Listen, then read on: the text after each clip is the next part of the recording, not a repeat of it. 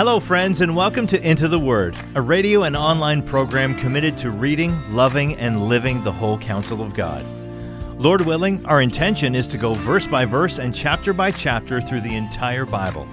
Here to continue that journey is our Bible teacher at Into the Word, Pastor Paul Carter. Your word is a lamp unto my feet.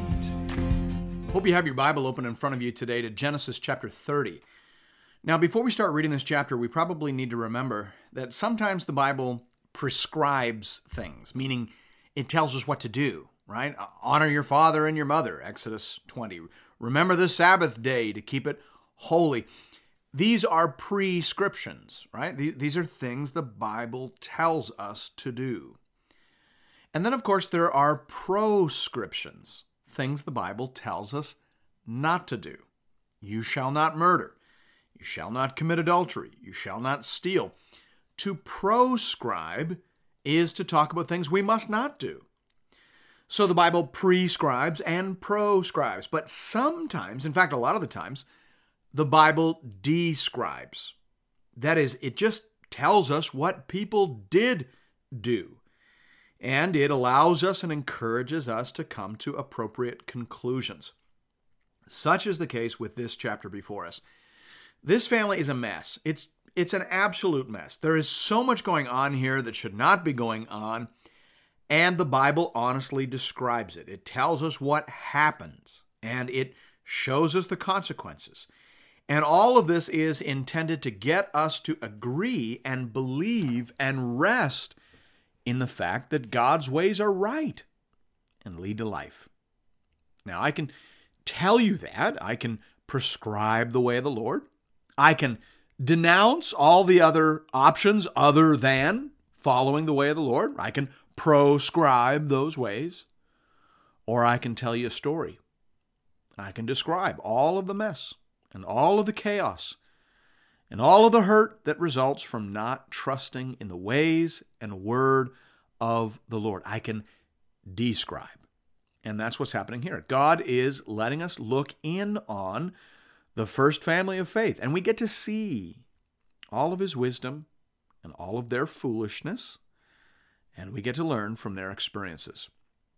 Remember, the Apostle Paul said that this is one of the main reasons we read the Bible. He said, 1 Corinthians 10:6, these things took place as examples for us, that we might not desire evil as they did. He goes on to say in the same chapter, these things happened to them as an example, but they were written down for our instruction, on whom the end of the ages has come. So we're supposed to learn from these stories. We're supposed to learn things about the goodness of God's ways, the brokenness of our ways, and of course, always, our need for the salvation of God in Christ. With all that being said, hear now the word of the Lord, beginning at verse 1. When Rachel saw that she bore Jacob no children, she envied her sister. So Jacob has married two sisters. The Bible doesn't tell us that we should do that. In fact, the Bible tells us that we should not do that. In Leviticus 18:18, it says, you shall not take a woman as a rival wife to her sister. So the Bible proscribes what we are seeing described in this story. Don't do it, the Bible says. And this story illustrates why we shouldn't do it. We shouldn't do it because it creates jealousy and rivalry and insecurity. And from that, we learn something about marriage. We learn that marriage really only works when you feel safe in the affections, interest, and allegiance of your spouse. Now, by the way, that's one of the reasons why you shouldn't have sex before you get married. If you do, then your spouse is always going to feel compared to your previous partners. It's an act of love and kindness to save yourself for your future spouse. That will help him or her feel safe and unrivaled in your interest and affection. Verse 1 goes on to say, she said to Jacob, give me children, or I shall die. So Rachel was infertile. Where have we seen that before? That is a constant theme in these patriarchal stories. Now, why is that? I think it's because there is no better way to teach a woman about faith than by withholding children. The Bible seems to be suggesting that a woman is inclined to find her identity in her children. How many of us would want to argue with that? And so God sometimes withholds children to teach a woman some important things. He may do it to teach her that before she is a mother, she's a child of God. Her identity needs to start there. He may withhold children to teach her how to pray. He may withhold children to show her who really is in charge. God has a variety of things that he may wish to communicate, and he may often do that through things to which a woman is most attentive. Behold, God is exalted in his power. Who is a teacher like him? Verse 2 says, Jacob's anger was kindled against Rachel, and he said, Am I in the place of God, who has withheld from you the fruit of the womb? Now, it's worth noticing that everyone in the Bible recognizes the sovereignty of God over the issue of human fertility. And that may be why God is so often found communicating with people through the issue of human fertility. God communicates where people are listening. And there are few things that men and women are more attentive to than their kids or their inability to have kids. Verse 3 says, Then she said, Here is my servant Bilhah. Go into her so that she may give birth on my behalf, that even I may have children through her. So she gave him her servant Bilhah as a wife, and Jacob went into her. And Bilhah conceived and bore Jacob a son. Then Rachel said, God has judged me, and has also heard my voice, and given me a son. Therefore she called his name Dan. Rachel's servant Bilhah conceived again, and bore Jacob a second son. Then Rachel said, With mighty wrestlings I have wrestled with my sister, and have prevailed. So she called his name Naphtali. Again, remember that this is a description, not a prescription. It was very common in this culture for a man to have wives and concubines. A concubine was basically a wife. In fact, in verse 4, Bilhah is called Jacob's wife. And then in chapter 35, verse 22, she is called his concubine. So the words are almost interchangeable. In that culture, a concubine was a wife for whom the husband did not have to pay a bride price. She was basically a second-class wife. Again, this is what happened, but I think we will see as the story goes along why this is not a good practice to engage in. The other thing we see here is that the children born to Bilhah are technically considered the children of Rachel. The ESV doesn't translate verse 3 literally. It just explains the meaning. The Hebrew literally says, Here is my maid Bilhah, consort with her that she may bear on my knees. That expression, bear on my knees, was a cultural idiom that meant that the children would be considered the children of Rachel. They would be adopted, we might say, and given the legal status as children of the first-class wife. Again, this story is messed up from start to finish. Verse 9 says, When Leah saw that she had ceased bearing children, she took her servant, Zilpah, and gave her to Jacob as a wife. Then Leah's servant, Zilpah, bore Jacob a son, and Leah said, Good fortune has come. So she called his name Gad. Leah's servant Zilpah bore Jacob a second son. And Leah said, Happy am I, for women have called me happy. So she called his name Asher. Here we see Leah competing with Rachel. All she had on Rachel was the fact that she was very fertile. So now later in life, when her fertility is starting to slow, she follows the path of Rachel and gives her maid as a concubine to Jacob so that she can keep pace with Rachel in terms of total children born. Again, this is why you should not marry sisters. This is why having more than one wife is a very bad thing. If you ever doubt that, come back and revisit this story. A woman needs to feel unrivaled to be at peace in her marriage. Now, by the way, husbands, you can make your wife feel rivaled without taking a concubine or marrying her sister.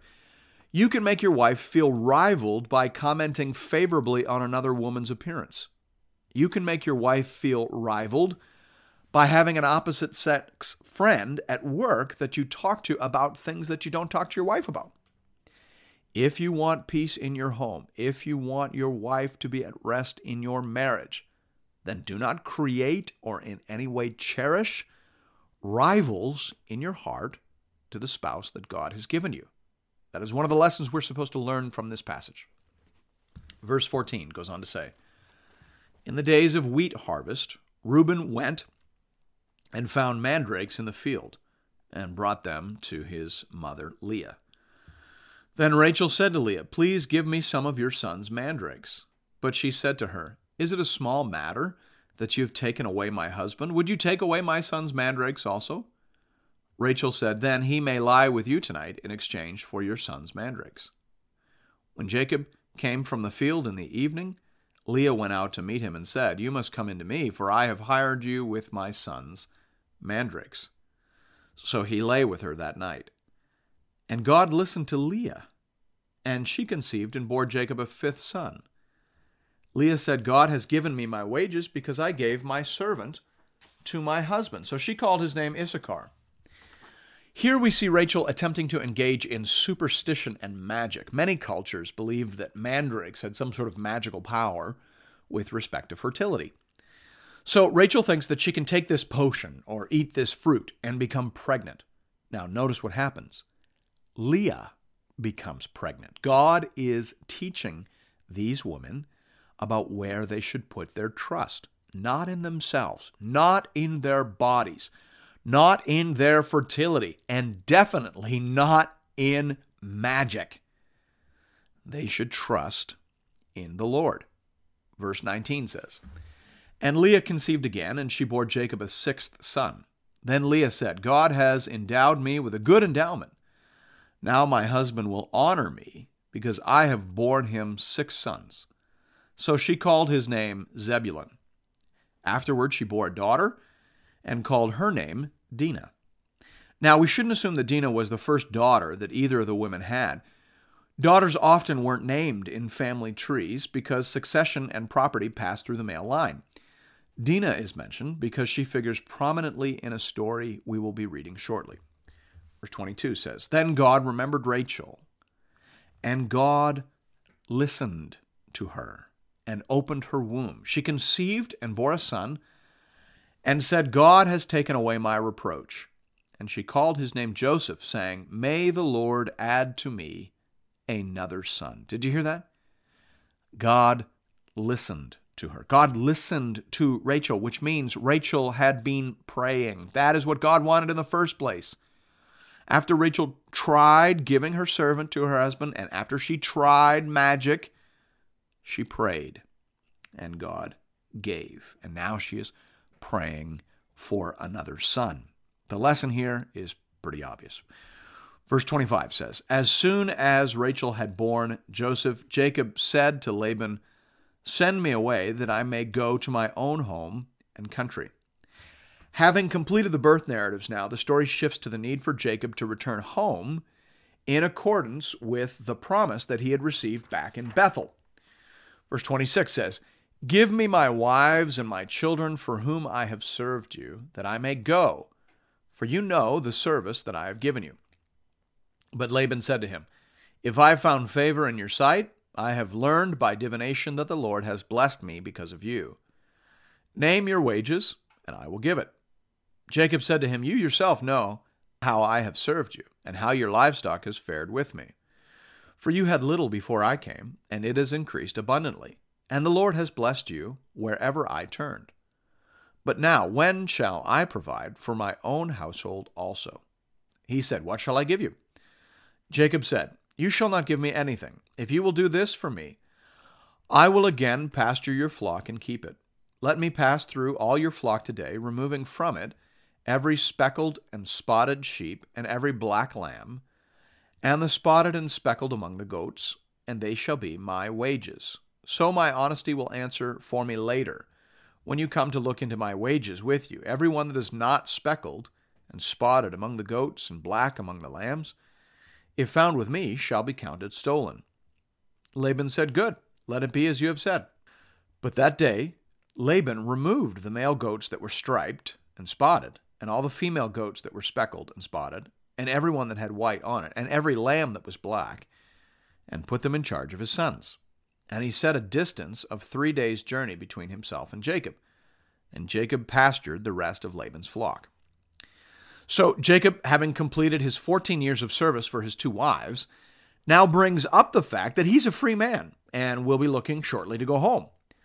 Laban, who realizes that he has been blessed because of Jacob, suggests that he ought not to go home empty-handed. They ought to negotiate some new deal whereby Jacob can earn some wealth of his own. They agree that all of the black and spotted sheep that are born over the coming years will belong to Jacob, as well as the speckled or striped goats. Now, in that part of the world, sheep were normally white and goats were normally black. So Laban thought he was getting a good deal, and he tried to make it better by removing any dark or speckled breeding stock among the lambs or any striped among the goats from the main herd. But Laban failed to account for the blessing of God. Verse 37 says, "Then Jacob took fresh sticks of poplar and plane trees and peeled white streaks in them, exposing the white of the sticks. He set the sticks that he had peeled in front of the flocks in the troughs, that is, the watering places where the flocks came to drink. And since they bred when they came to drink, the flocks bred in front of the sticks, and so the flocks brought forth striped, speckled, and spotted. And Jacob separated the lambs and set the faces of the flocks towards the stripe, and all the black in the field of the flock of Laban. He put his own droves apart and did not put them with Laban's flock. Whenever the stronger of the flock were breeding, Jacob would lay the sticks in the troughs before the eyes of the flock, that they might breed among the sticks. But for the feebler of the flock, he would not lay them there. So the feebler would be Laban's, and the stronger Jacob's. Thus the man increased greatly, and had large flocks, female servants and male servants, and camels and donkeys." Now, there is no indication that Jacob's stick trick actually did anything. Derek Kidner says here, "Clearly, God intervened to fulfill the hopes Jacob placed in the rods, using them as he used the arrows of Joash or the bones of Elisha as the means or the occasions of working miraculously. God knows that we are physical, tactile people, and so he often works through means. These means have no power in themselves, but if God is pleased to work in them, then they serve to focus our faith and expectations. So it is here. Thus the man, Jacob, increased greatly and had large flocks and many possessions. God knows how to protect, preserve, promote, and prosper his people. Thanks be to God. And thank you for listening to another episode of Into the Word. If you've appreciated the Into the Word ministry, I'd like to personally invite you to pay it forward by supporting a mission project that is very close to my heart. The Letha Daycare Outreach Project is a church-based educational program designed to teach literacy, support low-income families, and share the gospel of Jesus Christ with boys and girls in rural South Africa. I've seen this project with my own eyes. I have shaken the hands of parents whose families have been helped. I have heard the songs and Bible verses out of the mouths of some of these dear children as they have been taught and helped to put their trust in the Lord. And nothing would be more gratifying to me than for you to show your appreciation for Into the Word by investing in these little ones. You can do that in one of 2 ways. You can give through the Into the Word app or by visiting the Into the Word website at intotheword.ca. Just click on the Give tab and you'll find giving options for both Canadian and American listeners. This is a registered project with ABWE Canada and ABWE USA. So tax receipts are available to all eligible donors. Just identify where you're listening from and click on the Fund button and select Letha Daycare Outreach.